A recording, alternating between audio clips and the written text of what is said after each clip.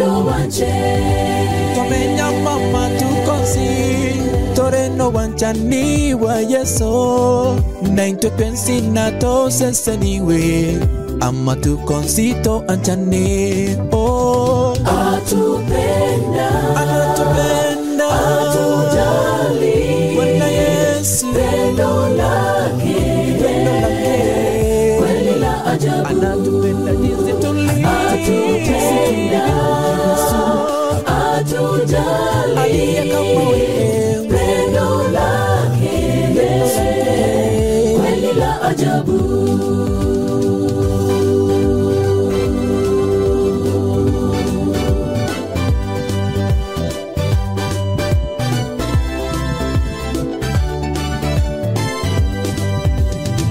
Anatupenda Atujali Bwana Yesu Pendo lake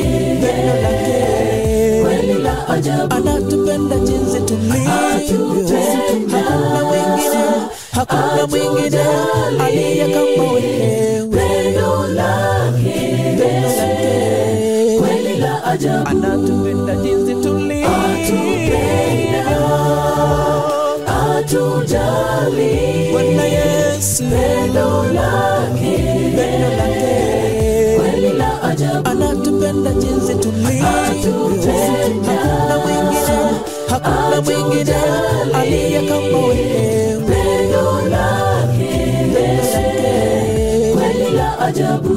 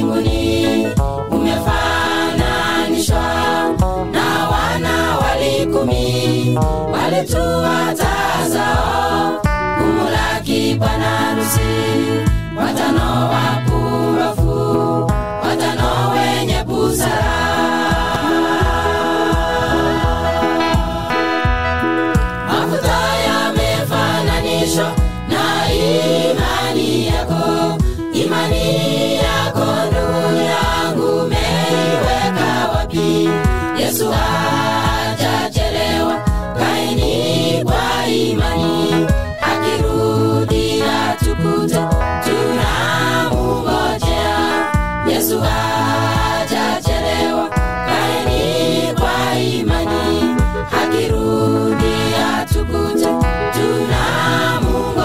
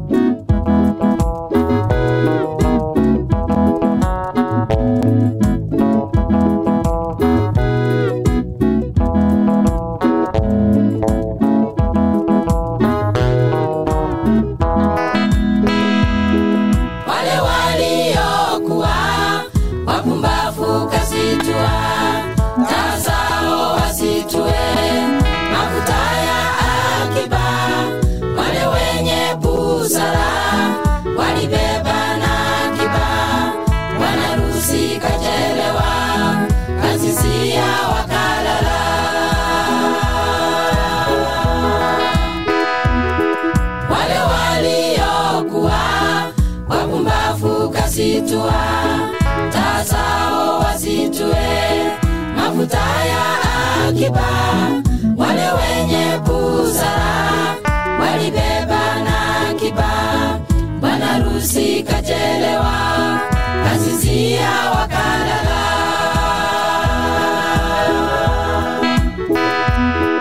Mafuta yamefananishwa na imani yako. Imani yako ndugu yangu umeiweka wapi? Yesu hajachelewa, kaeni kwa imani. Akirudi atukute, tunamngojea. Yesu hajachelewa, kaeni kwa imani. Akirudi atukute, tunamngojea. Mafuta yamefananishwa na imani yako. Imani yako ndugu yangu umeiweka wapi? Yesu hajachelewa, kaeni kwa imani. Akirudi atukute, tunamngojea. Yesu hajachelewa, kaeni kwa imani. Akirudi atukute, tunamngojea.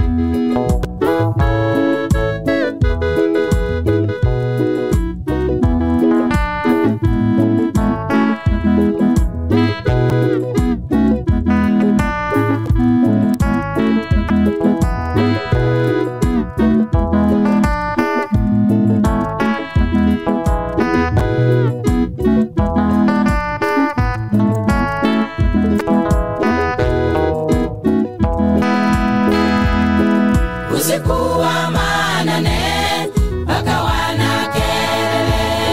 Haya bwana harusi, tokeni mumulaki. Wapumbavu kaomba mafuta wenye busara. Wao wakawaambia, nenda mjinunulie.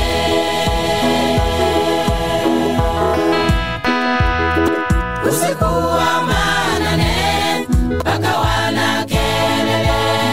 Haya bwana harusi, tokeni mumulaki. Wapumbavu kaomba mafuta wenye busara. Wao wakawaambia, nenda mjinunulie.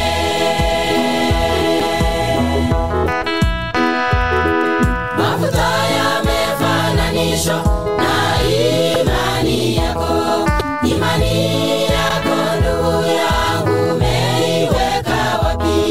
Yesu hajachelewa, kaeni kwa imani. Akirudi atukute, tunamngojea. Yesu hajachelewa, kaeni kwa imani. Akirudi atukute, tunamngojea.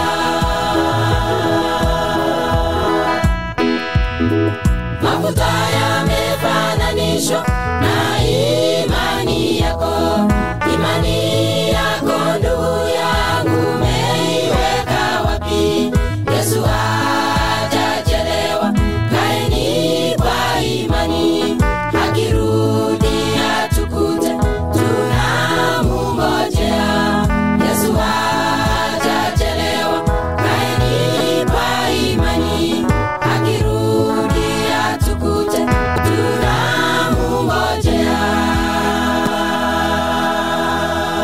Nimegundua hiyo kanisa inaitwa Nyakorokoro SDA Choir. sikuwa najua inaitwa Nyakorokoro. Nilifikiria ni muungano Christian kwa sababu jinsi ambavyo wamecheza gitaa, wamecheza midhili ya muungano Christian kwa. Lakini hicho ni kipindi cha Anza na Bwana ambacho kinakamilika. Huku kuna mwingine ameniuliza, jamani, hebu tuambie kwa lugha ya Kizungu vile vifungu ambavyo nimesoma leo. Nilisoma Acts chapter number 13 verse 6 to 12. Alafu himizo nikatoa Romans chapter number 5 verse 15. Okay, Acts chapter 13 verse 6 to 12 and then Romans chapter 5 verse 15. Natumai kwamba umepata hicho kifungu. Lakini karibu katika kipindi kingine, kipindi ambacho ni cha Morning Brief. Tukujuze tu yale ambayo yametukia katika nyanja tofauti tofauti hapa ndani. Fuatilia mitandao yote ya kijamii ili ujue ni yepi ambayo tumekuandalia mwenzangu. Kuna video must nimeangalia asubuhi. Ya aliyekuwa gavana wa kaunti ya Nairobi Mike Mbuvi Sonko. Akionyesha fedha, mapesa, si mali, pesa taslim ambazo anamiliki. Akisema kwamba ana pesa za kutumia yeye na familia yake na bibi zake. Na nimeona pesa zaidi, pesa ile inaitwa pesa. Mapesa tuseme. Nimeona mapesa pale dola in dollar form, zingine pale zikiwa in shillings form. Nimeona akiwa na pesa. Was it necessary kwamba aoneshe jamii? Sasa shida kwa wapi? Si pesa nzake. Na zikiibwa. Sasa zikiibwa si anajua atatoa wapi zingine. Amekwambia ana hofu kwamba zitaibwa. Ni sawa, lakini najua sasa huyu anafanya mpaka wengine wanajiona maskini. Na basi hizo nyimbo ambazo ulikuwa umezungumza, kuna nyimbo ambayo umeucheza hapo, umesema ni wa Nyakorokoro. Nadhani kwamba hizo nyimbo zilikuwa na nyakati zake. Wakati ambapo wimbo ulikuwa unaimbwa, watu walikuwa wanaimba to pass the message. Siku hizi ukisikia wimbo, mtu labda anataka wimbo ingie pale YouTube upate views, lakini nyakati hizo watu walikuwa wanaimba kwa sababu wanataka kupasha ama kupitisha ujumbe pale. Lakini si hayo, tutaingia katika taarifa za siku ya leo msikilizaji na mtazamaji. Kumbuka kwamba leo ni siku ya Jumanne, mwezi wa 5 mwaka 2023, na tutaingia tukupashe mengi na mengi zaidi yale ambayo tumekuandalia msikilizaji na mtazamaji wa AGR FM. Na kama kawaida huwa tunaanza na magazeti. Sijui kama watatufuatiliaje katika mtandao ya kijamii pia, kama unatusikiliza utashare audio streamer ili tuendelee kwa pamoja zaidi. Tufuatilie kupitia Bagusi Global Radio AGR News kwenye mitandao yote ya kijamii. Kisha kumbuka kwamba zaidi ya yote pata application yetu kutoka pale Google Store ili utupate na vile vile kutufuatilia kwa njia ya kipekee. Kando na magazetini kuna taarifa kwamba tunakujuza ikiwemo kule Tongareni, mama aliyebarikiwa kuliko wanawake wote amezungumza mambo kuhusiana na michezo. Rais na timu yake wamezungumza masuala mazima kuhusiana na ziara ya naibu rais wa Colombia hapa nchini. Hayo yote tutakujuza baadaye, lakini tunaanza kwanza na yale ambayo imepewa kipaumbele kwenye majalada ya magazeti ya leo. Niruhusu nianze na gazeti la The Standard, huko mada ikisema hivi, on tax, Ruto is between a rock and a hard place. Taarifa pale ambayo utaisoma ukurasa wa 6 pale, ukurasa wa 8 pale, nasema kwamba Rais William Samoei Ruto aliulizwa maswali sana na wanahabari juzi, ajaribu kueleza kwa nini anaendelea kuongeza ushuru, huku pale awali akisema kwamba atajaribu kupunguza gharama ya maisha, huku baadhi ya wale ambao ni wajuzi wa uchumi wakisema kwamba huo ushuru ambao serikali inataka kutoza basi utasaidia kuinua uchumi. Pale chini pameandikwa 35%, 16% na 3%. 35% kueleza tu kwa juu hivi ni ile asilimia ambayo unafaa kulipa ushuru kama unapokea zaidi ya shilingi 500,000. 500,000 you pay 35% payee. Alafu asilimia 16 ni ile asilimia ambayo mafuta itaongezwa kutoka asilimia 8 mpaka asilimia 16. So far mafuta ishaongezwa hata kama ule mswada hujapita tayari. Niliona video ile mafuta ya taa yameongeza kwa shilingi 15. Yani mpaka unashangaa ni kipi kinaendelea inaendelea. Alafu 3% ambayo imeandikwa pale ni ile asilimia maushuru, si kulingana na rais anasema si ushuru, lakini zile pesa ambazo utatozwa kuweka kwa hazina ya nyumba housing fund, ambayo rais anasema kwamba wale ambao ni public servants, wale ambao wameajiriwa watakuwa na contribute ili kuweka kwenye ile hazina ya nyumba. Nikiachana na hilo, upande wa kushoto mambo yamechemka KEMSA. Pale juu naona picha ya baadhi ya wale ambao walikuwa wanasimamia KEMSA pale, mada ikisema kwamba katibu katika ile KEMSA na mabosi wengine pale KEMSA wameachishwa kazi, wamesimamishwa kazi kutokana na scandal ya shilingi bilioni 4, pesa ambazo zinahusishwa na shirika la Global Fund kuhusiana na usambazaji wa neti ama viandarua ambavyo vinakinga Wakenya kutokana na malaria. Upande wa chini kidogo anasema kwamba hustlers to feel heat of sharp fuel price increase. Taarifa utaisoma ukurasa wa 26. Wengi washaanza kuona ama jinsi mambo yamebadilika hasa kuhusiana na bei ya bidhaa tofauti. Tunasema videle kwamba mafuta yakiongeza, kila kitu across the board kinaongeza. Je, rais katika kule kusema kwamba atapunguza gharama ya maisha anafanya kweli ama inakuwa vipi? Upande wa chini pale tena naona inasema kwamba katikati inasema judges don't force learners to pray when in school. Haya ndo hayo sasa. Sema kwamba usimshurutishe mwanafunzi aombe akiwa pale shuleni. Uwezi jua ni dini gani analeta pale shuleni. Ni majaji ambao wametoa wito huo kwa walimu wakuu wa shule tofauti za msingi pamoja na za upili. Upande wa juu sehemu ya kushoto, villages Mackenzie was chased from before Shakahola. Semekana kwamba Paul Mackenzie alifukuzwa kutoka kwa vijiji tofauti kabla hajaingia pale msituni Chakama, akaanza kijiji pale Shakahola, akaviita majina tofauti. Na kumbuka kwamba si vijiji tu ambavyo alifukuzwa, pia alifukuzwa kutoka kwenye madhehebu na makanisa tofauti alipojaribu kuhubiri ujumbe ambao ulikuwa na kinzana na jumbe ambao ulikuwa kwenye Biblia. Sehemu ya katikati, banks to auction properties as defaults hit 39 billion shillings. Taarifa utasoma ukurasa wa 26. Alafu mwisho kabisa, Erdogan headed for a runoff in Turkey election. Huo ni uchaguzi ule wa Uturuki ambapo kutakuwa na duru ya pili, utarudiwa kwa sababu hakufikisha mali tangulia hakufikisha 50% kwenda juu ya kura zote ambazo zilipigwa. Hilo ni gazeti la The Standard. Msikilizaji na mtazamaji, tuingie katika gazeti la Daily Nation. Ukiangalia katika gazeti hili kuna taarifa ambazo zimechapishwa pale, na ningependa tuanze na taarifa kuu ambayo Masi ameiangalia katika gazeti la The Standard, na wanasema pale kwamba Mosquito Net deal bites PS KEMSA bosses. Ukiangalia pale kuna picha kuu ambayo ni ya Rais William Samoei Ruto. Ukiangalia upande mwingine mwa kulia pale utamwona Daktari Josephine Mburu ambaye alikuwa katibu mkuu katika KEMSA. Anasema kwamba out, she was sacked. Masi ukiangalia pale kuna yule ambaye ni out kama PS Josephine, vile vile utamuona suspended, which means huyu bado hajafutwa kazi.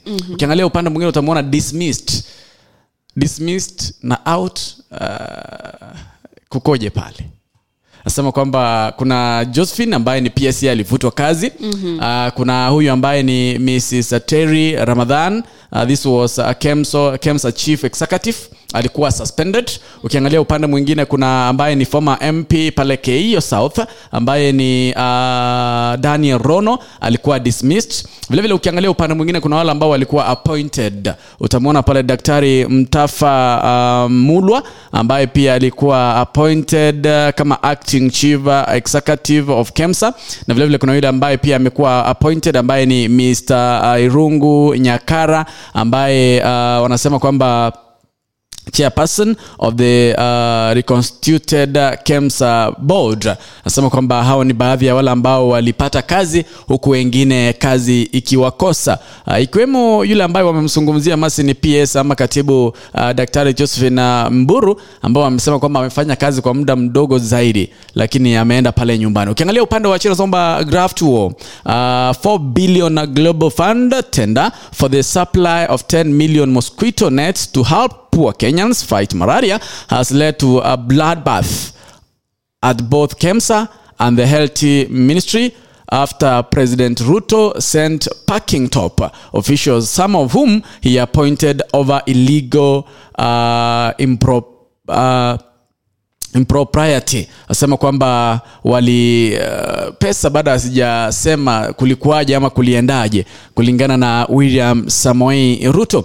Nikiingia upande mwingine mwa kulia mwa kushoto mwa gazeti, utaona pale juu mwa gazeti wanasema kwamba Athag nominated as next Central Bank of Kenya governor, na ukiingia chini kidogo smart business, how witchcraft ritual on worker backfired on giant transport farm. Ukiangalia pale chini wanaeleza kuhusu vile ambavyo wale ambao ni witchcraft, wale ambao ni waganga walifanya shughuli hapa, ambao wanasema kwamba now transporters to pay 450,000 to ex-employee. Ni taarifa ambazo wamechapisha katika upande huu wa kushoto mwa gazeti. Na nikiingia upande wa juu mwa gazeti, msikilizaji na mtazamaji, pale juu zaidi mwa gazeti wanasema kwamba more pain for hustlers as kerosene diesel price jump. Tumeuzungumza kuhusu mafuta taa ambayo yaliongeza kwa zaidi ya shilingi 15. Masi umesema kwamba I guess it's the first time mafuta inaongeza kwa zaidi, na ni kerosene. Najua kerosene, wale ambao wanatumia mafuta ya kerosene ni wale ambao ni hustlers. Wanasema kwamba iliongeza kwa shilingi 15 mara moja tu. Na ukiingia upande mwingine mwa kulia pale anazungumza kuhusu top of the class, UN makes list of the world's 2000 leading universities. Ukiangalia pale University of Nairobi iko pale ndani. Hayo ni baadhi ya yale ambayo yamechapishwa katika gazeti la The Daily Nation.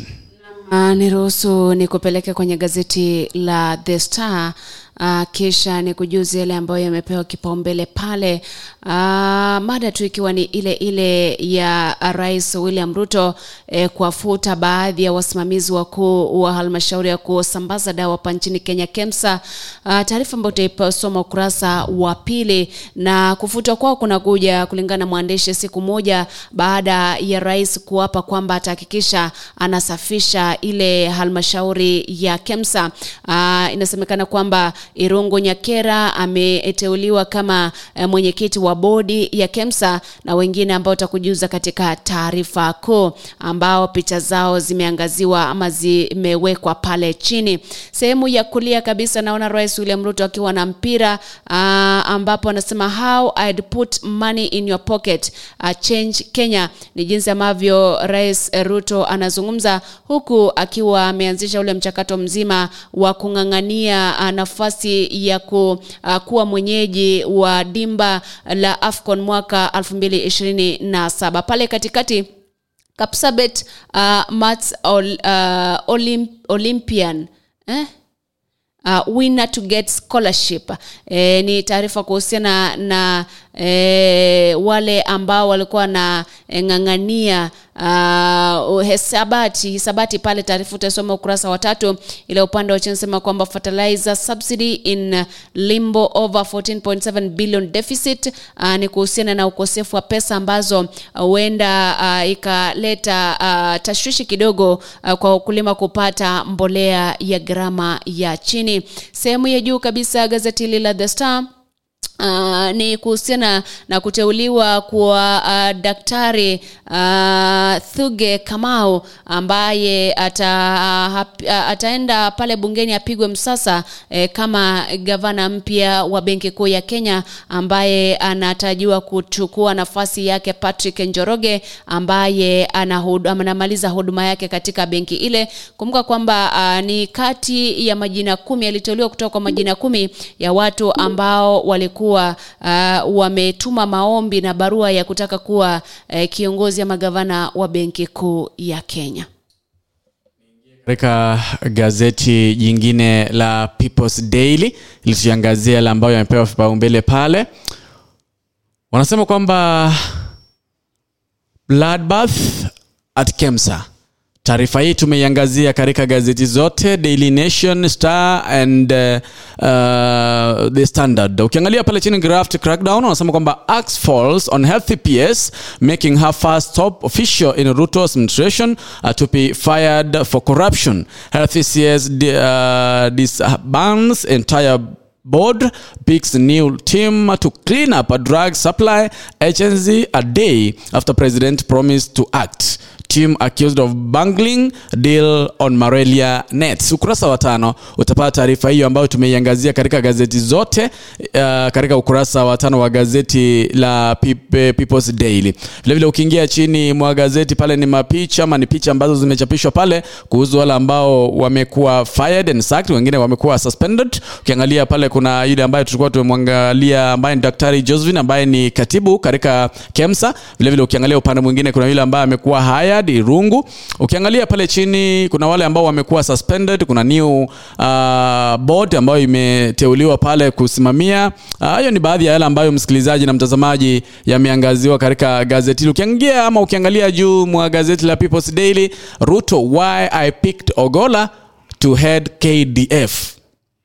Why I picked Ogolla to head KDF. He had best a CV despite opposition says president. Ukurasa wa 4 msikilizaji na mtazamaji utapata taarifa kuhusu Ogolla. Ukiangalia pale chini kidogo utaona picha ya Central Bank of Kenya wanasema Athuge finally nominated to be new money man at CBK.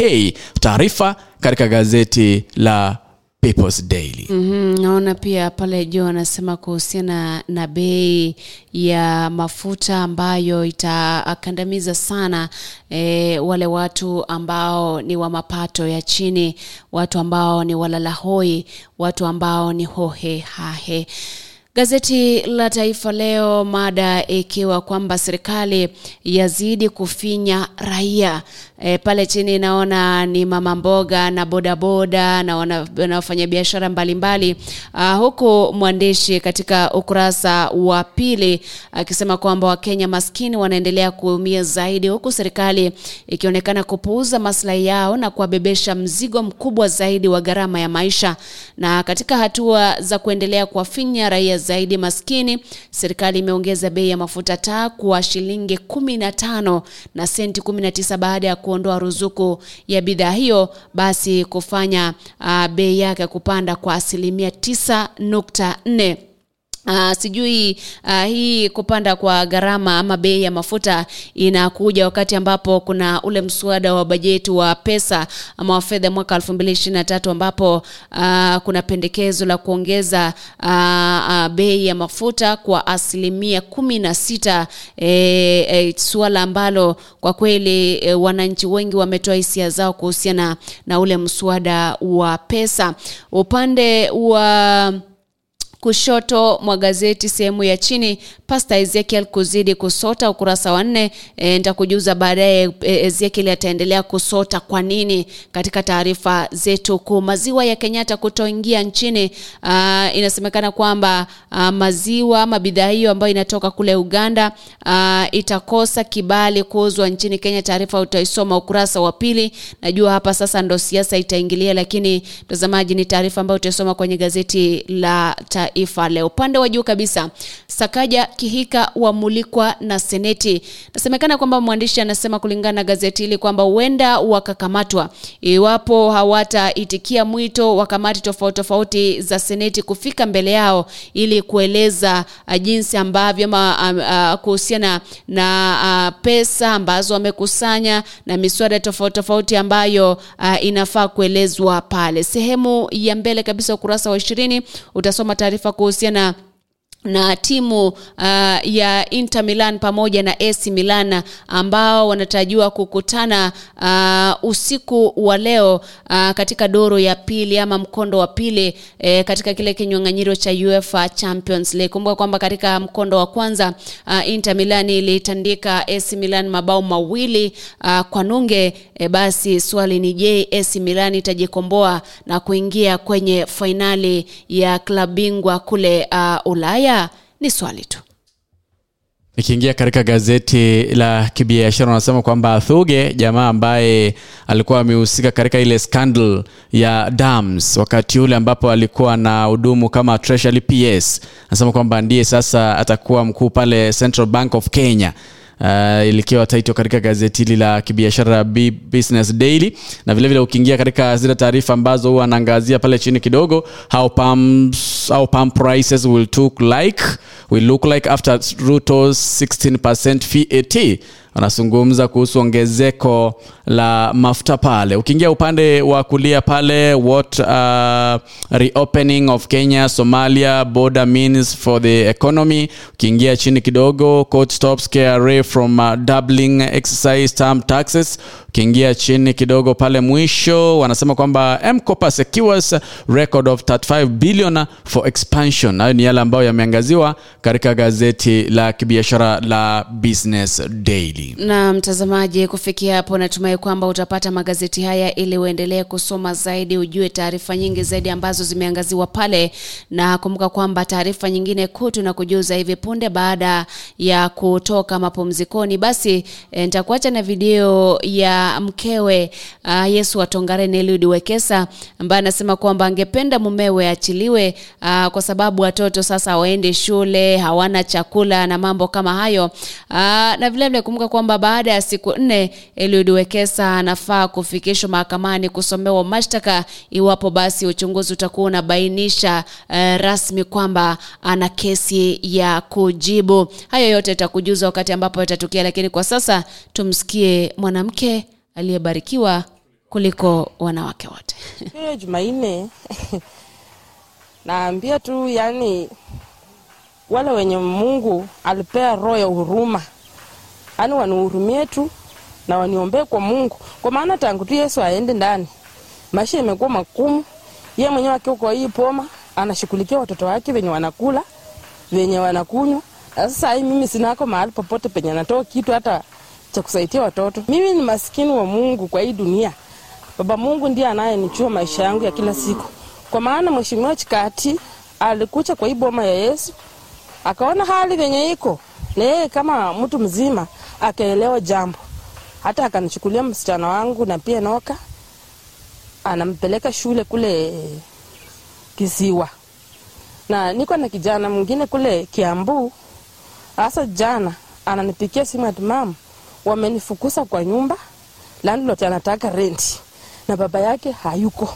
Sasa mimi nitafanyaje? Hata sasa sielewi venye mtoto wangu ako kule Kiambu, kwa maana baba yake analipa 7,000 anamlipia rent, na yeye mwenyewe anapangaisha tu ili mtoto asome. Na wengine wanapelekanga vitina kwa serikali, wanasema watoto wa Yesu hawasomi. Sasa Yesu venye ako huko ndani, na uliza serikali ya Kenya, mtakuwa mnachangia watoto wa Yesu wasisome ama mnataka watoto wa Yesu wasome? Na mimi peke yangu kama mama nitafanyaje? Na sina mtu wa kunisaidia mimi. Naomba tu serikali mnisaidie ili angalau watoto wa Yesu pia yani wachulikaneko. Tena natuma rambirangu zangu kwa rais Samuel Ruto, mahali ulipo unikumbuke na ukumbuke watoto wa Yesu.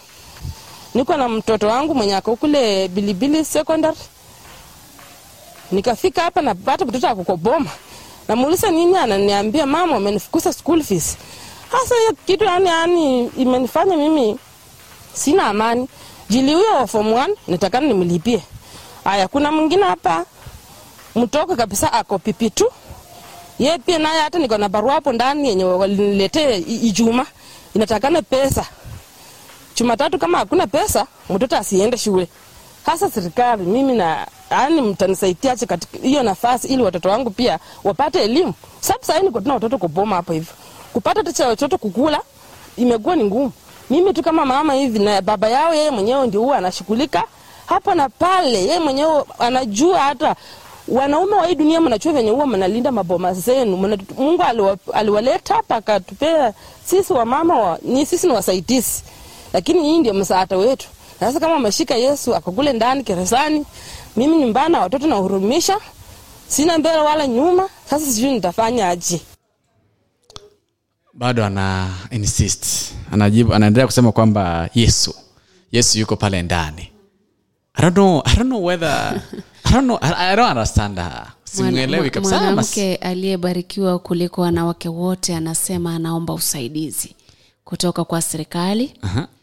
Ili watoto wake warejee pale shuleni kwa sababu kichwa cha nyumba Yesu si kichwa, amesema kwamba Yesu ndio amesema vile, lakini ndiye kichwa cha nyumba, hayupo pale kwa sababu yeye ndiye ambaye utafuta pesa pale na kujaribu kuwahudumia watoto wake kwa kuwalipia karo katika shule tofauti. Mama, si jamaa ila ilikuwa afike mahakamani siku ya Ijumaa nadhani last week. Alifika pale jaji akaamua kwamba atasalia pale siku 4 zaidi ili kutoa nafasi kwa uchunguzi kukamilika na vile vile kufanya msako kule nyumbani kwake, na hivyo ndio maana nisema pale wali huenda akafikishwa mahakamani leo ama kesho ili kujaribu pia kuona kama mashtaka yale yana mashiko ama vipi. Ndio nilikuwa nauliza tangu Friday, actually it was Thursday, siku 4 baada sijakwisha ama ilikuwa Alhamisi, wanahesabu mpaka weekend ama wahesabu weekend hatujui, lakini kumbuka kwamba Yesu kuna makosa ambayo anatuhumiwa nayo, akisema kwamba dhehebu lake la New Yerusalemu alikuwa registered. Vile vile wanasema kwamba anafunza mafunzo ya itikadi kali katika kanisa lake ambayo mwalimu Yesu mwenyewe alikanusha.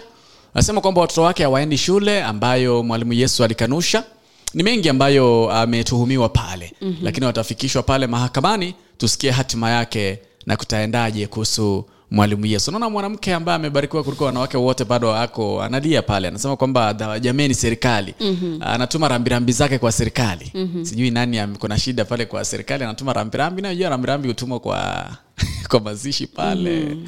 Kiswahili pia huwa kinachanganya wakati mwingine. Lakini anaeleweka. Mama Maria anaeleweka vizuri. Tusikie kama serikali itasikia rambirambi zake.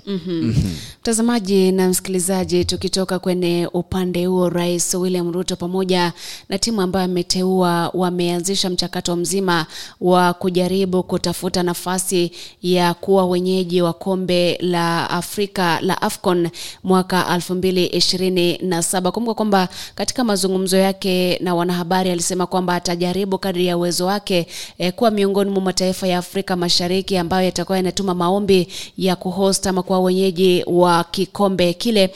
Na vile vile akiongeza kusema kwamba wengi wamekuwa wakiuliza je, nyanja ama viwanja vya michezo ambavyo alikuwa amesema pale awali viko wapi? Pale awali alisema kwamba wakati ule hakuwa rais, hakuwa the backstop.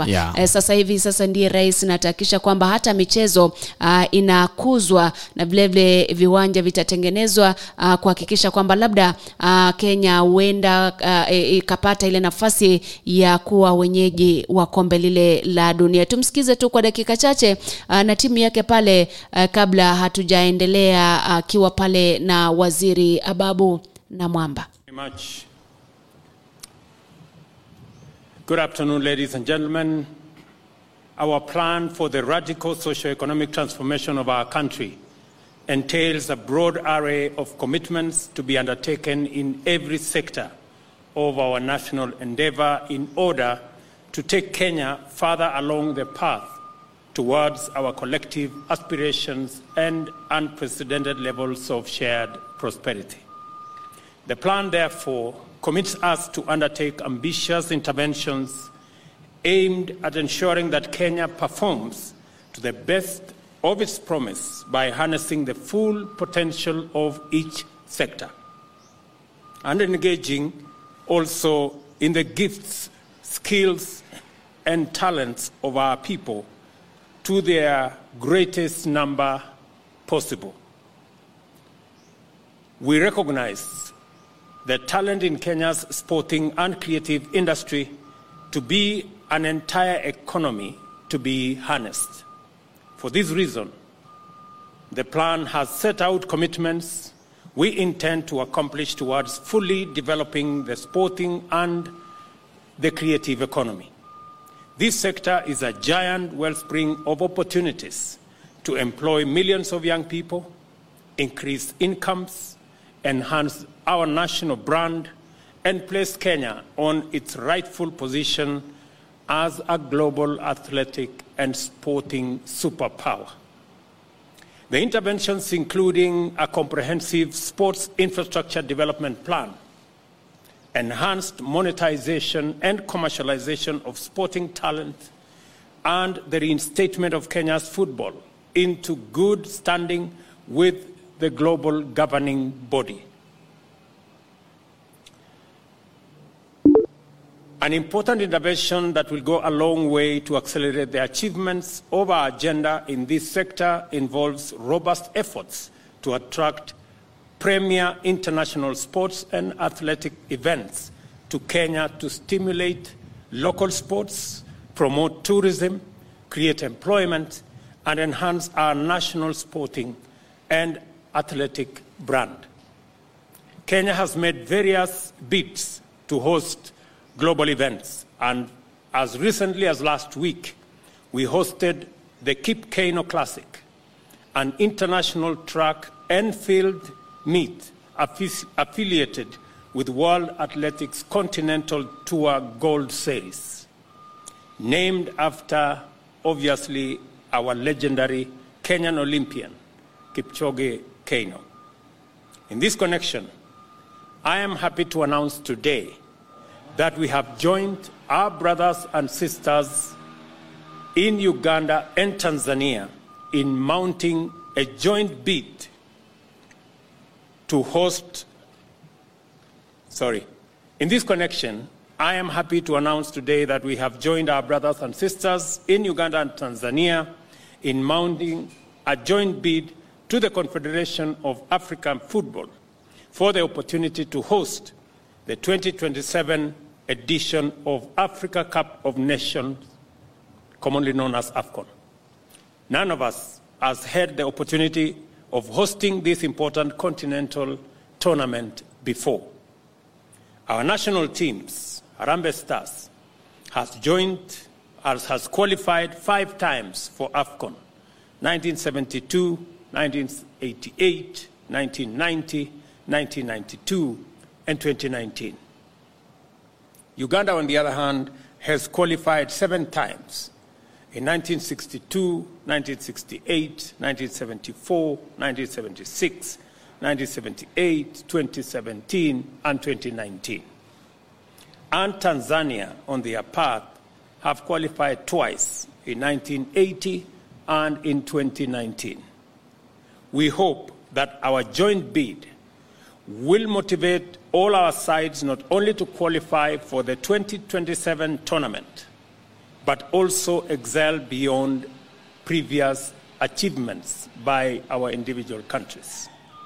We also intend to launch a compelling bid that will succeed in winning us this very critical opportunity to make Kenya, Uganda, and Tanzania the epicenters of regional and continental footballing resurgence. The work of prosecuting our joint bid now begins in earnest, and Kenya intends to make its full contribution to it. My CS, Honorable Ababu Namwamba, the Cabinet Secretary for Youth Affairs, Sports and Arts, is duly...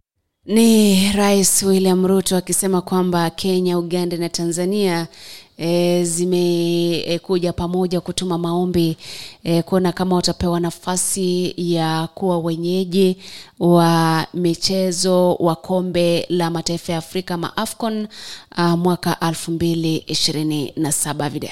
So wangetuma wapewe nafasi ya kuhost World Cup.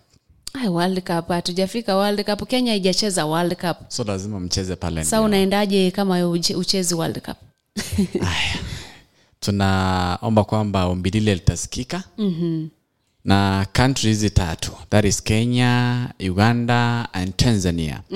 Zitapewa nafasi. Unajua masi ile package ya kuhost wageni kutoka mataifa ya Afrika ikija Kenya, Kenya nadhani itafanikisha miradi mingi, kwa sababu nilisikia kwamba kuna fedha ambazo mnapewa kwanza mjiandae, zile ambazo mnafanyia marekebisho, ukarabati katika viwanja ambavyo vitakuwa vinashuhudia yale.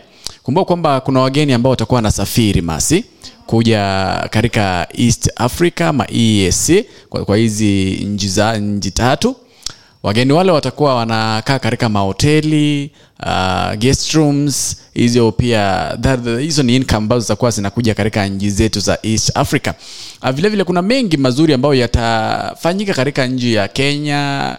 Na masi ukiangalia the development ya nchi ya Kenya na nchi hizi zingine ambazo zimetuma ombi, nadhani kwamba we are ahead by a step or another. Sasa enda pale kwenye mitandao ya kijamii ujaribu kuleta vile vita vya mitandao ya kijamii. Si vita, unajua masi unaongea kulingana na vile ambavyo mambo yako pale. Lakini tukiendelea na taarifa zaidi, naarifiwa kwamba gazeti la The Daily Nation nilikuwa nimelisoma pale kwamba wanasema kwamba Nairobi governor ambaye ni Johnson Sakaja and his Nakuru counterpart ambaye ni Susan Kihika are facing arrest. Wanasema kwamba this comes after ignoring summons by a Senate watchdog committee to answer to audit inquiries on the cost of public fund in their counties. The County Public Investment and Special Fund Committee says they will seek warrant of arrest against the two should they ignore the summonses. Vile wanasema kwamba Sakaja was summoned to appear before the committee led by Vihiga Senator Geoffrey Ososi on May 15th to respond to audit queries on the use of funds by the Nairobi City Water and Sewerage Company, but failed to do so. He said he was out of the country. Vile wanasema kwamba Mrs. Kihika was also to appear before the committee today over queries relating to use of funds by the Nakuru Water and Sanitation Company, but sent a letter excusing herself for the third time. Wanasema kwamba wakiendelea hivi basi wataenda wachukue warranty hawa magavana wawili washikwe.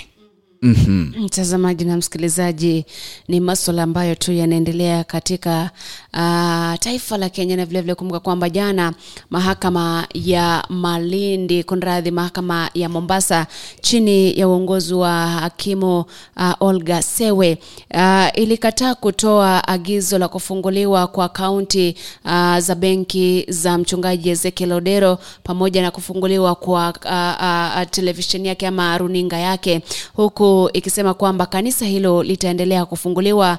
Ni suala ambalo wale ambao ni mawakili wake Ezekiel Odero nasema kwamba kulingana na wanasema kwamba serikali ina mpango wa kuhakikisha kwamba inachukua mali yake Ezekiel Odero. Ni suala ambalo linaendelea. Kumbuka kwamba wakati uchunguzi unaendelezwa kuhusiana na yeye kuwa na uhusiano wa karibu na Paul Mackenzie. Na kumbuka kwamba masi wamesema kwamba jana nimsikia Danshan Omari na yule Cliff Mbete wakisema kwamba labda serikali ina njama ya kumpeleka pale ICC. Nasema kwamba kuna njama ya kupeleka Ezekiel pale na Mackenzie pale, ndiposa wanyakue ile ardhi na zile biashara ambazo anamiliki Pastor Ezekiel. Kumbuka kwamba zile akaunti zake bado zimefungwa. Vile vile KRA ilionyesha kwamba Pastor Ezekiel alikuwa akilipa ushuru. Kulingana na wale mawakili wake, nasema kwamba KRA ilionyesha kwamba wale mawakili ama Ezekiel Odero amekuwa akilipa ushuru tangia kanisa lake lifunguliwe. Vile vile masi kumbuka ufukuzi pale Shakahola unaendelea. Rais wakati ambapo alikuwa na meeting na wanahabari hakuzungumzia swala lile. Kuna mmoja ambaye alimuulizia swali kuhusu Shakahola, akasema kwamba ndio wanasiasa hawafai kuingia pale, na akasema kwamba hawezi lisungumzia sasa hivi kwa sababu kuna jopo ambao linafanya uchunguzi na vile vile ni operation zone. Akawarai wanasiasa kwamba wasije wakaingia pale, wawape wale ambao wanafanya uchunguzi nafasi nzuri ili wafanye uchunguzi wa masi. Kwa sasa hivi kuna mili mingapi imefunguliwa pale? Kufikia sasa ni 201. Na ufukuzi unatarajiwa kuendelea leo ama kesho kulingana na jinsi ambavyo wanaona wataanza. Sasa hivyo watu zaidi ya 200 wameaga pale. Nadhani kwamba that is genocide ile ambayo sasa waziri Kindiki alikuwa amezungumza pale. Unajua kwamba genocide ni kufungwa pale ICC na mauaji ya watu wengi halaiki ni kifungo cha maisha. Jana walikuwa wanazungumzia pale mawakili wa Ezekiel wakisema kwamba ndiposa wanataka kumuuzisha Ezekiel kwa mauaji yale ndiposa afungwe zaidi. Lakini tukiendelea na taarifa zaidi msikilizaji na mtazamaji, kuna jamaa ambaye anajiita Luo Kingpin ambaye ni Miguna. Jana alifurushwa na wakazi kutoka katika kaunti ya Homa Bay wakati ambapo alikuwa katika mazishi moja pale, akaanza kumshtumu Raila Odinga. Hakuruhusiwa make a statement ishe. Wakati ambapo alianza kuzungumza kinyume na Raila Odinga, wenyeji wale walimwambia hapa sipo, basi itabidi uondoke. Jamaa yule alifurushwa na hakufurahia vile ambavyo alifurushwa pale. Sijui how dare he see kwenda pale nyumbani kwa Raila Odinga na kuzungumza. Pia yeye ni mkaaji wa pale, lakini najua masi kuna yule jamaa ambaye uwezi ukazungumza vibaya kumuhusu. Ni kama uende pale Trans Nzoia uanze kuzungumza vibaya kuhusu na rais. It's not about how dare he. Kenya iko na sheria na kuna sheria ambayo inakupatia nafasi ya kuzungumza, freedom of expression in any part of the country. Sasa kuzungumza kinyume, labda alizungumza tu kujaribu labda kufungua macho ya wale kuzungumza tu kuhusiana na Raila Odinga, lakini hakuvunja sheria yoyote. Hakuvunja sheria yoyote. Anasema kufungua macho kwani macho. Unajua kila mtu wakati ambapo ana communicate kuna intention fulani.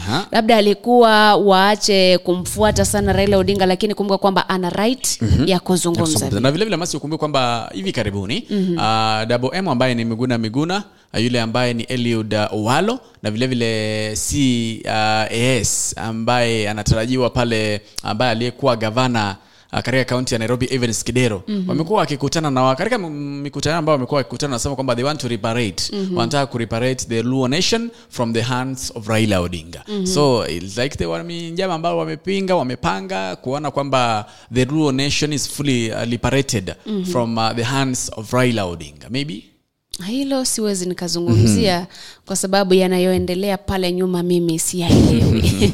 Mimi nitakujuza yale ambayo najua, zile ambazo ni facts. Lakini mtazamaji na msikilizaji, tukiachana swala hilo, watu 6 waliangamia kufuatia ajali ya barabarani katika eneo la Sachangwan, barabara ya Eldoret kuelekea pale Nakuru, baada ya gari moja limokuwa kisafiria. Gari lile lilikuwa limetoka kule Malaba, kufika pale likapoteza usukani pale, breki zikakatika pale, kisha likagonga lori moja ambalo lilikuwa linatokea upande mwingine. Watu 12 walipata majeraha, wanaendelea kuhudumiwa katika hospitali ya Molo, huku wengine ambao walikuwa na majeraha makubwa wakihamishwa kwenda hospitali ya MTRH ama Moi Teaching and Referral Hospital kuendelea kupokea matibabu. Tukiendelea zaidi msikilizaji na mtazamaji, katika taarifa katika gazeti kama zote tumemwangazia jamaa ambaye anaitwa Thuge. Sema kwamba President William Ruto has nominated former Treasury PS Kamau Thuge as the next Central Bank of Kenya governor. He is set to replace Dr. Patrick Njoroge, who exit next month after 8 years in CBK. Kumbuka kwamba jamaa huyu ambaye ni Thuge alikuwa PS wakati ambapo kulikuwa na ile tuhuma kwamba kuna pesa za dam zimepotea masi, ambazo zilileta mjadala katika mitandao ya kijamii, na rais kwa sasa ambaye kwa wakati ule alikuwa naibu rais akatuhumiwa kwamba yeye ndio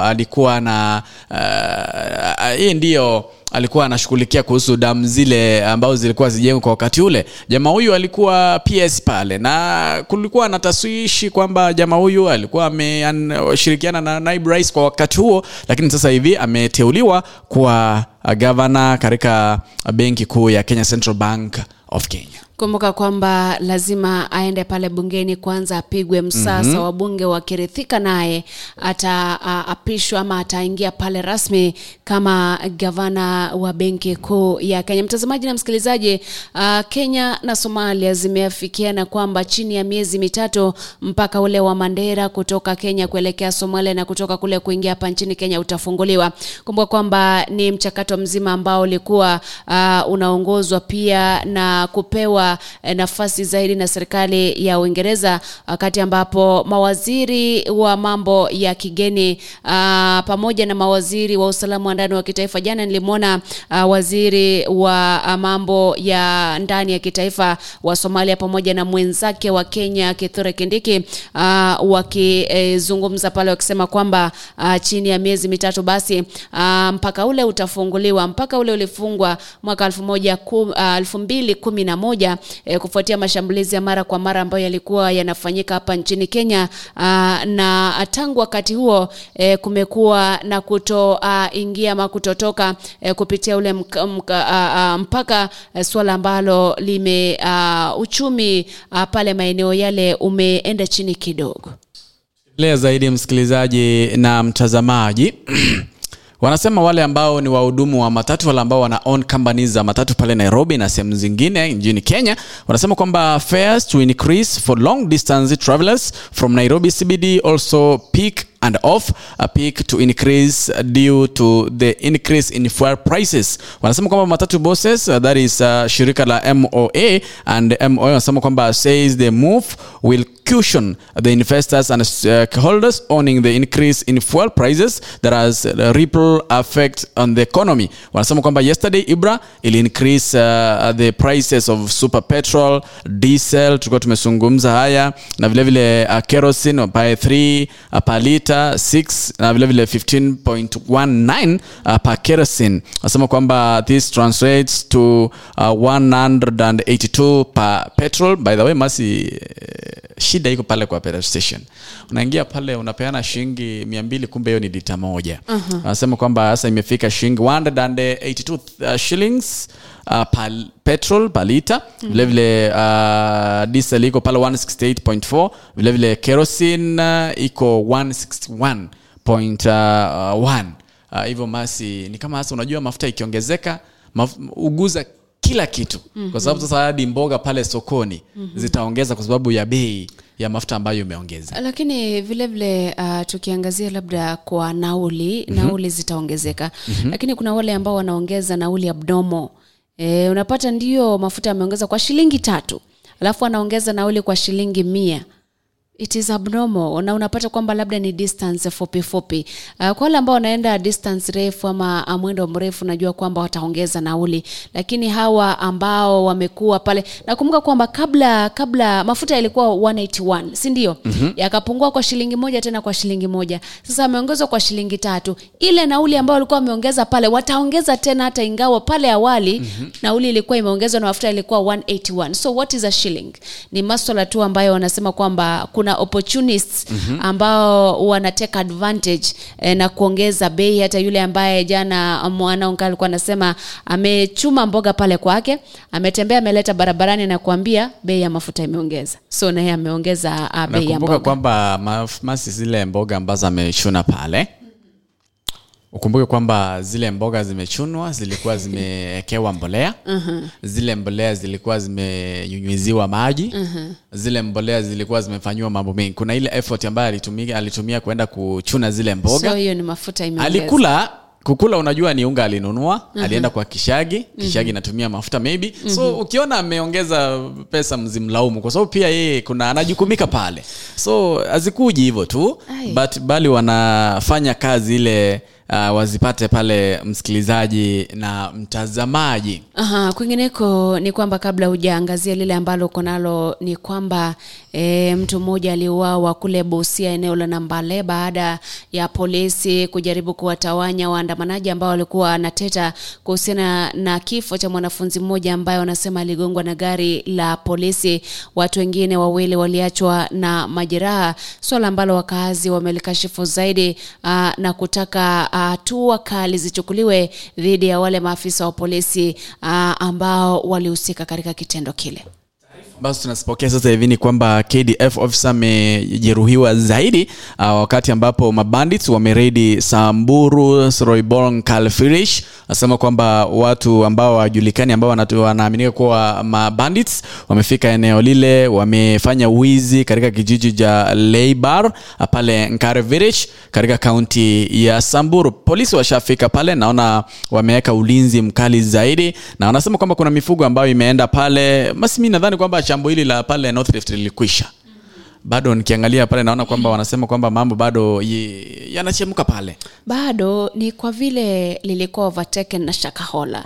Sasa labda Shakahola ikiisha ndio tutaanza kusikia ili swala jingine, kwa sababu bado uvamizi unaendelea. Kwa mfano kule Marigat, kumbuka kwamba mkewe Rais Birecho Ruto yuko pale kwa yale maombi ambayo alikuwa amepeleka pale. Kwa hivyo bado kuna uvamizi hapa na pale, ingawa hali ni tulivu maeneo mengine.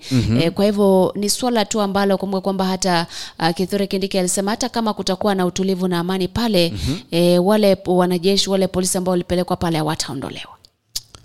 Taarifa ambazo zinaendelea kutoka eneo lile la Samburu. Naibu Rais, mkewe Rais alikuwa pale katika hafla ya maombi ya siku 4. Nadhani ilikwisha ama baada haijakwisha. Na ni vizuri kuomba, lakini pia ulinzi uzidi kuwa eneo lile. Tukiendelea na taarifa, Masi, kuna taarifa ambayo nimeipokea hapa, nimeshinda watu kwani watu ni wanyama. Police in Uganda have arrested a woman who was captured on video allegedly forcing her 4-year-old stepson to eat his feces. Stepson ni mtoto wa brother ama sister? Mtoto wa kambo tu. Mtoto wa kambo. Wasema kwamba Esther Nabie, 26 years, was apprehended on Monday after the video, which had already gone viral, caused uproar for the public, prompting the police to take action. Confirming the arrest, police spokesman Fred Enanga said that Nabire is already in police custody and the charges of child torture have been filed against her. He further lauded the neighbors who were swift to film the woman, condemning the Hyenas Act, which he labeled as inhuman and barbaric. As we talk, Nabire is under custody. Wanasema kwamba wanaendelea kufanya uchunguzi. Sasa at what point? Watu wengine ni kama wameanza kuwa wanyama, kama pepo wametua pale. Lakini wanasema kwamba mwanamke yule atashtakiwa na atabeba msalaba wake. Kwingineko pale awali nilikuwa nimekujuza kwamba katika taifa la Guinea Bissau kampeni zimeanza kuelekea uchaguzi wa ubunge pale.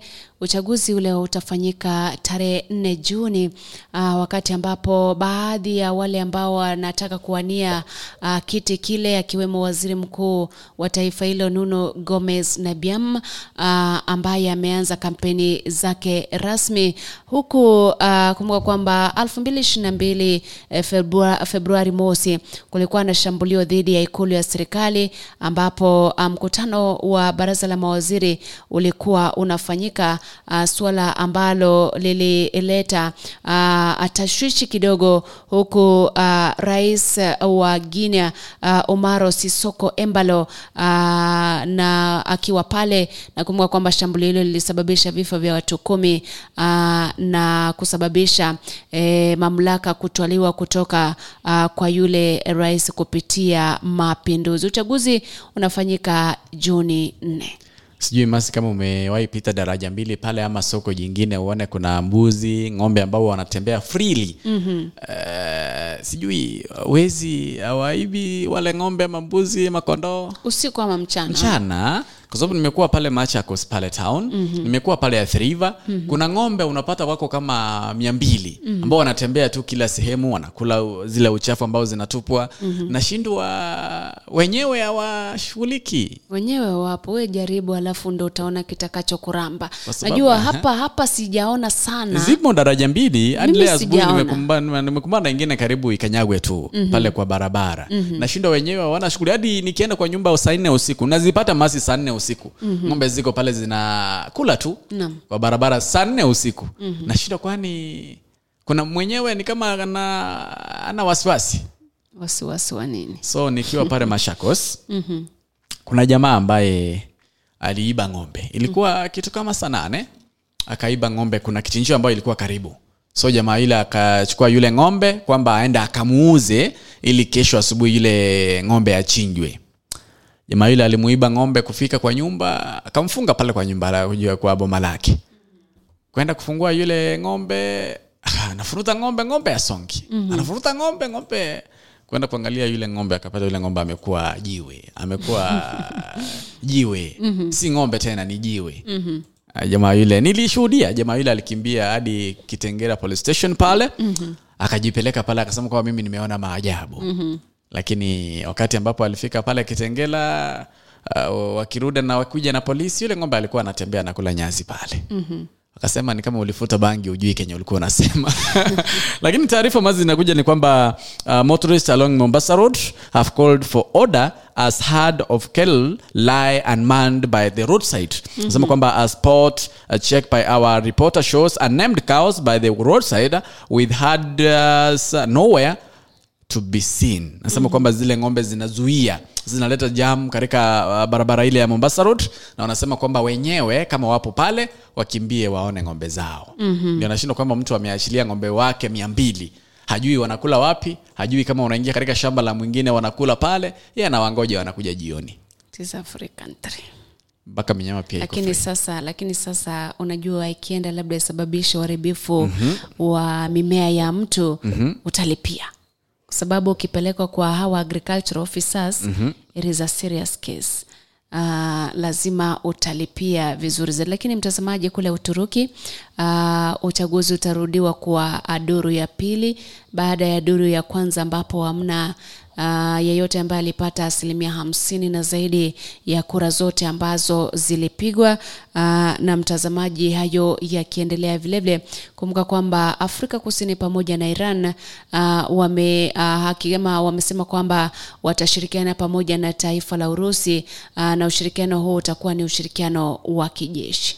Na nadhani kwamba tukimalizia masi, kuna taarifa ambayo tulikuwa tumeipokea pale awali kwamba unga utafika shilingi 159. Na wakati ambapo rais alikuwa na kikao na wanahabari, alizungumza, naibu wake alizungumza, nikawa pia yeye ashajua kwamba hakuna unga wa shilingi 159. Ashajua kwamba hakuna unga wa 170 kwa sababu hakulizungumzia sana swala lile. Na siku chache baadaye tuliwaona wale ambao ni millers wakisema kwamba hamna mahindi ya kutosha, which means tena unga utaenda juu zaidi. Lakini taarifa ambazo tunazipokea kuhusu bei ya vitu vile ambavyo vinatumika pale nyumbani katika county ya Kisii, kuna mwandishi mmoja ambaye alifanya survey yake jana na juzi, akaona bei za bidhaa pale katika supermarket mbalimbali. Na tukiangalia tukimalizia wanasema kwamba walifika katika supermarket mbalimbali ili kukombea na kuangalia vile ambavyo bei ya vitu vimo pale. That is mafuta ya kupika, that is sukari, na vile vile unga wa kupika na unga ngano. Na masi, I don't know whether you know kwamba sukari imeenda juu zaidi 1 kg. It's almost 200 plus. 1 kg. Na hiyo sukari ilikuwa 100. Sasa hii 1 kg sukari imefika 200 plus. Ukiangalia mimi nainunua 165. Wapi? Hapa. Lini? Hapa tu. Ulinunua lini? Kama ni wiki moja labda basi jana. Kwa sababu mimi nimeongeza usiku wa asubuhi. Nimeenda supermarket jana jioni. Nadhani ilikuwa 182. 1 kg. Na depende na brand yenye unatumia labda. Ukiingia pale wanasema kwamba cooking oil ambayo ni pika 1 liter iko 290. I remember when I bought this one at 210, lakini wanasema kwamba imefika 290 1 liter pika. Avena 1 liter iko 297. Ukiangalia pale fresh fry 1 liter iko 310.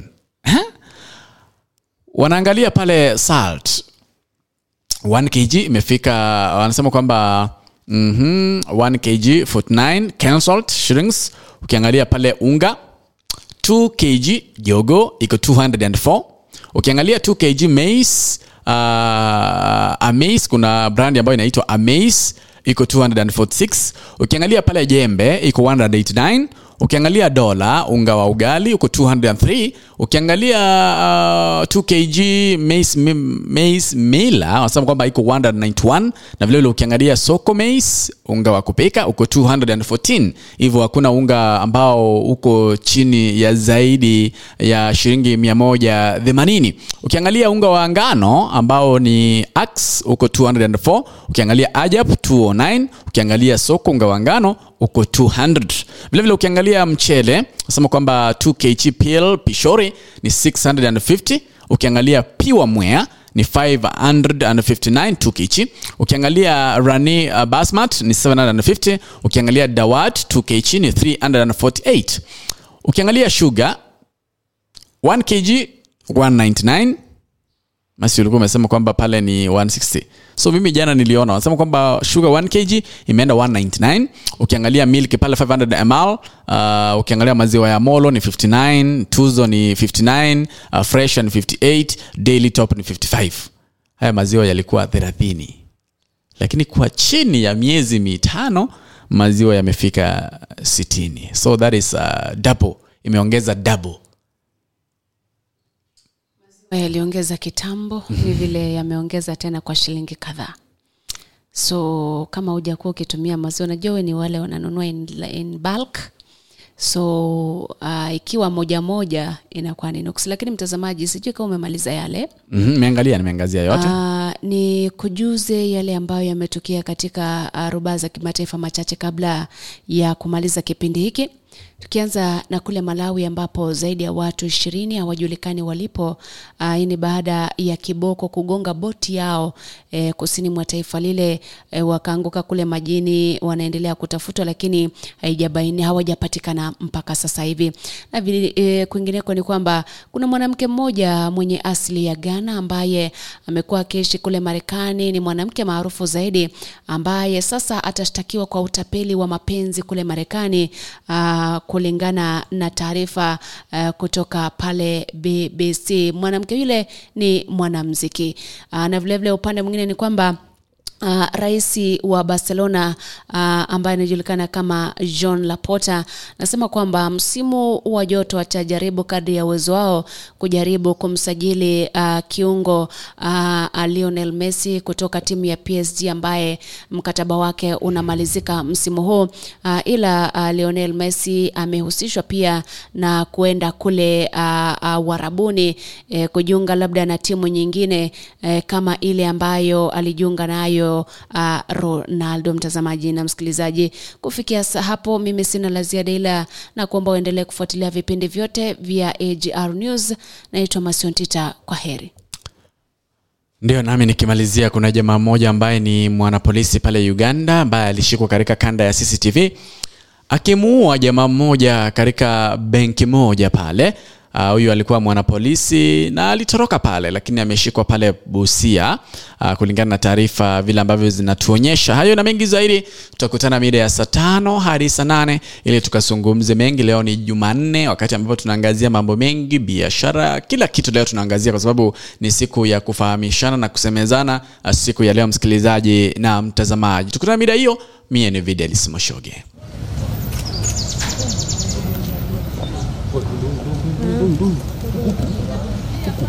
Kuka pana. Sawa. Relax. Usiende mbele.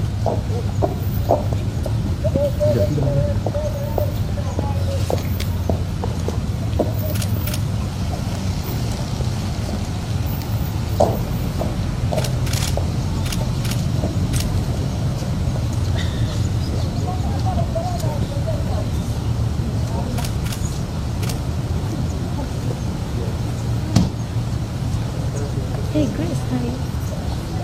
Uko wapi?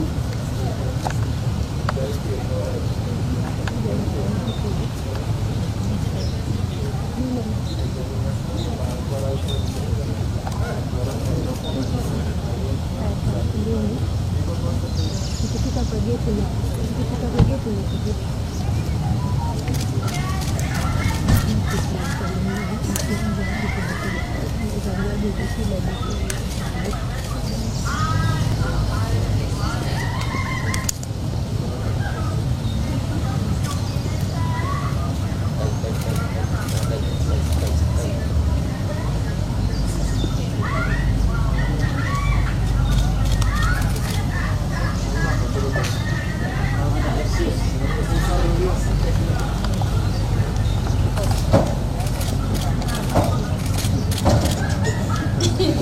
Yeah, it's okay.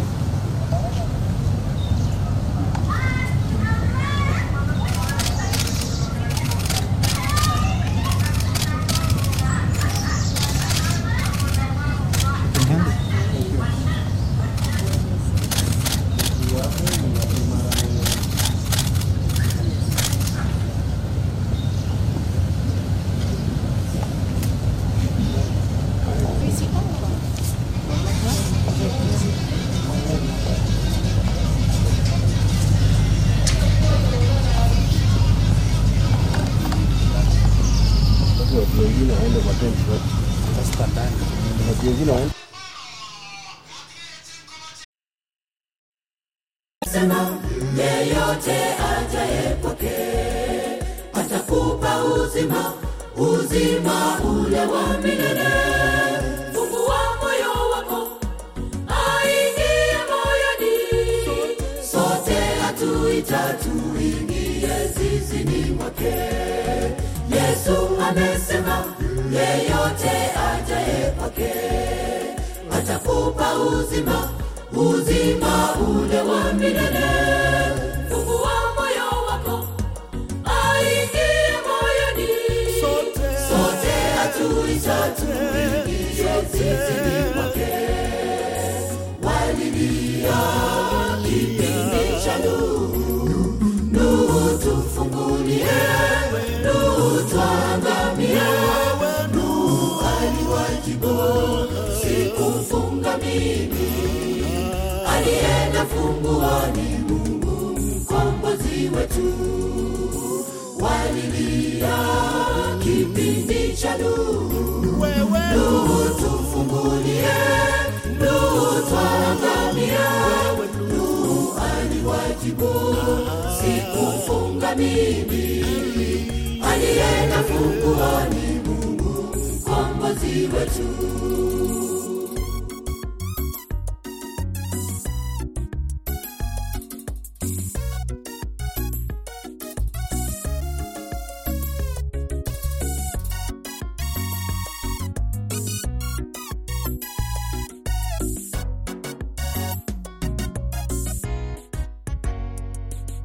Walilia kipindi cha Nuhu, Nuhu tufungulie, Nuhu tuangamie. Nuhu aliwajibu, sikufunga mimi, alienda funguani Mungu mkombozi wetu. Walilia kipindi cha Nuhu, Nuhu tufungulie, Nuhu tuangamia. Nuhu aliwajibu, sikufunga mimi, alienda funguani Mungu mkombozi wetu. Walilia kipindi cha Nuhu, Nuhu tufungulie, Nuhu tuangamia. Nuhu aliwajibu, sikufunga mimi, alienda funguani Mungu mkombozi wetu.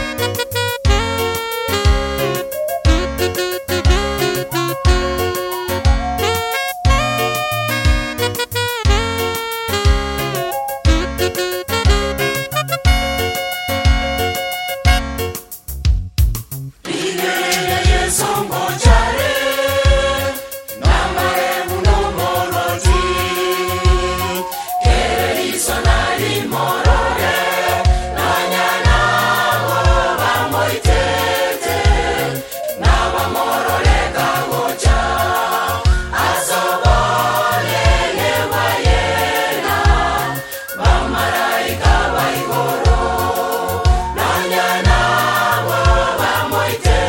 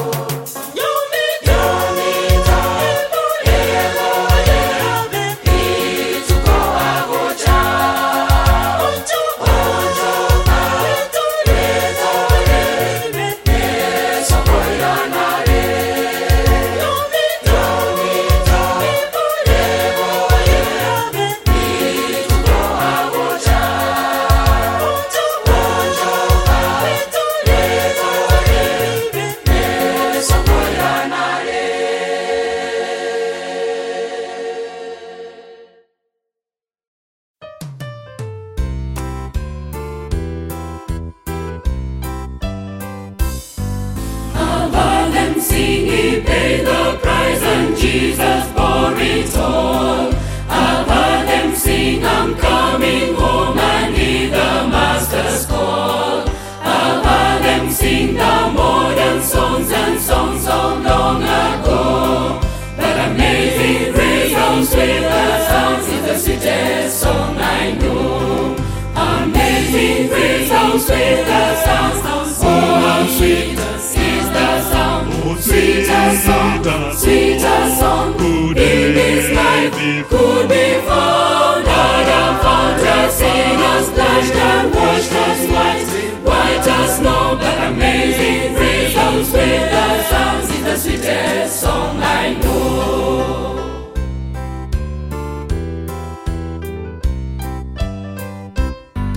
I've heard them sing, He paid the price, and just a little while. I've heard them sing beyond the clouds and give the world a smile. I've heard them sing, there is a fount that washes white as snow. That amazing grace, how sweet the sounds, is the sweetest song I know. Amazing grace, how sweet the sounds, oh how sweet is the sound. Sweeter song, sweeter song, in this life could be found. I have found us, seen us, splashed and washed us white, white as snow. But amazing grace, how sweet the sounds, is the sweetest song I know.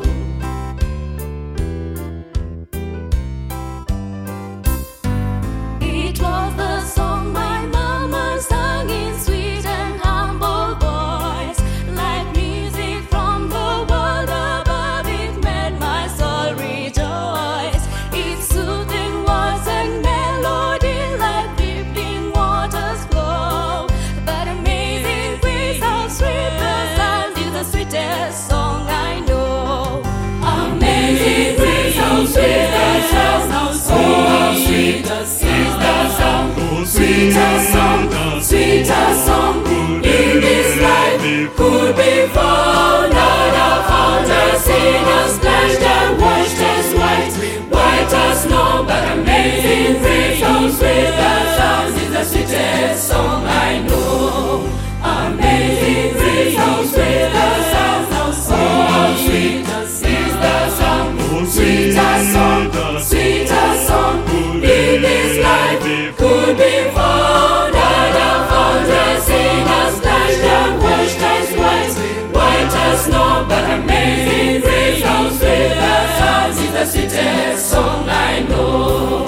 But amazing grace, how sweet the sounds, is the sweetest song I know.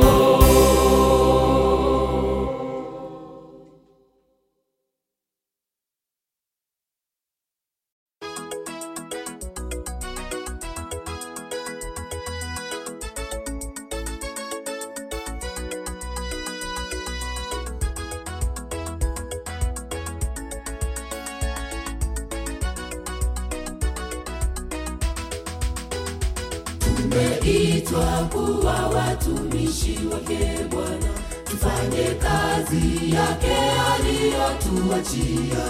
Muda kitambo mlango wa rehema utafungwa, tukawa hatujamaliza kazi yake. Tumeitwa kuwa watumishi wake Bwana, tufanye kazi yake aliyotuachia. Muda kitambo mlango wa rehema utafungwa, tukawa hatujamaliza kazi yake. Ujira huo Mwokozi aliyotuahidi ni kuishi naye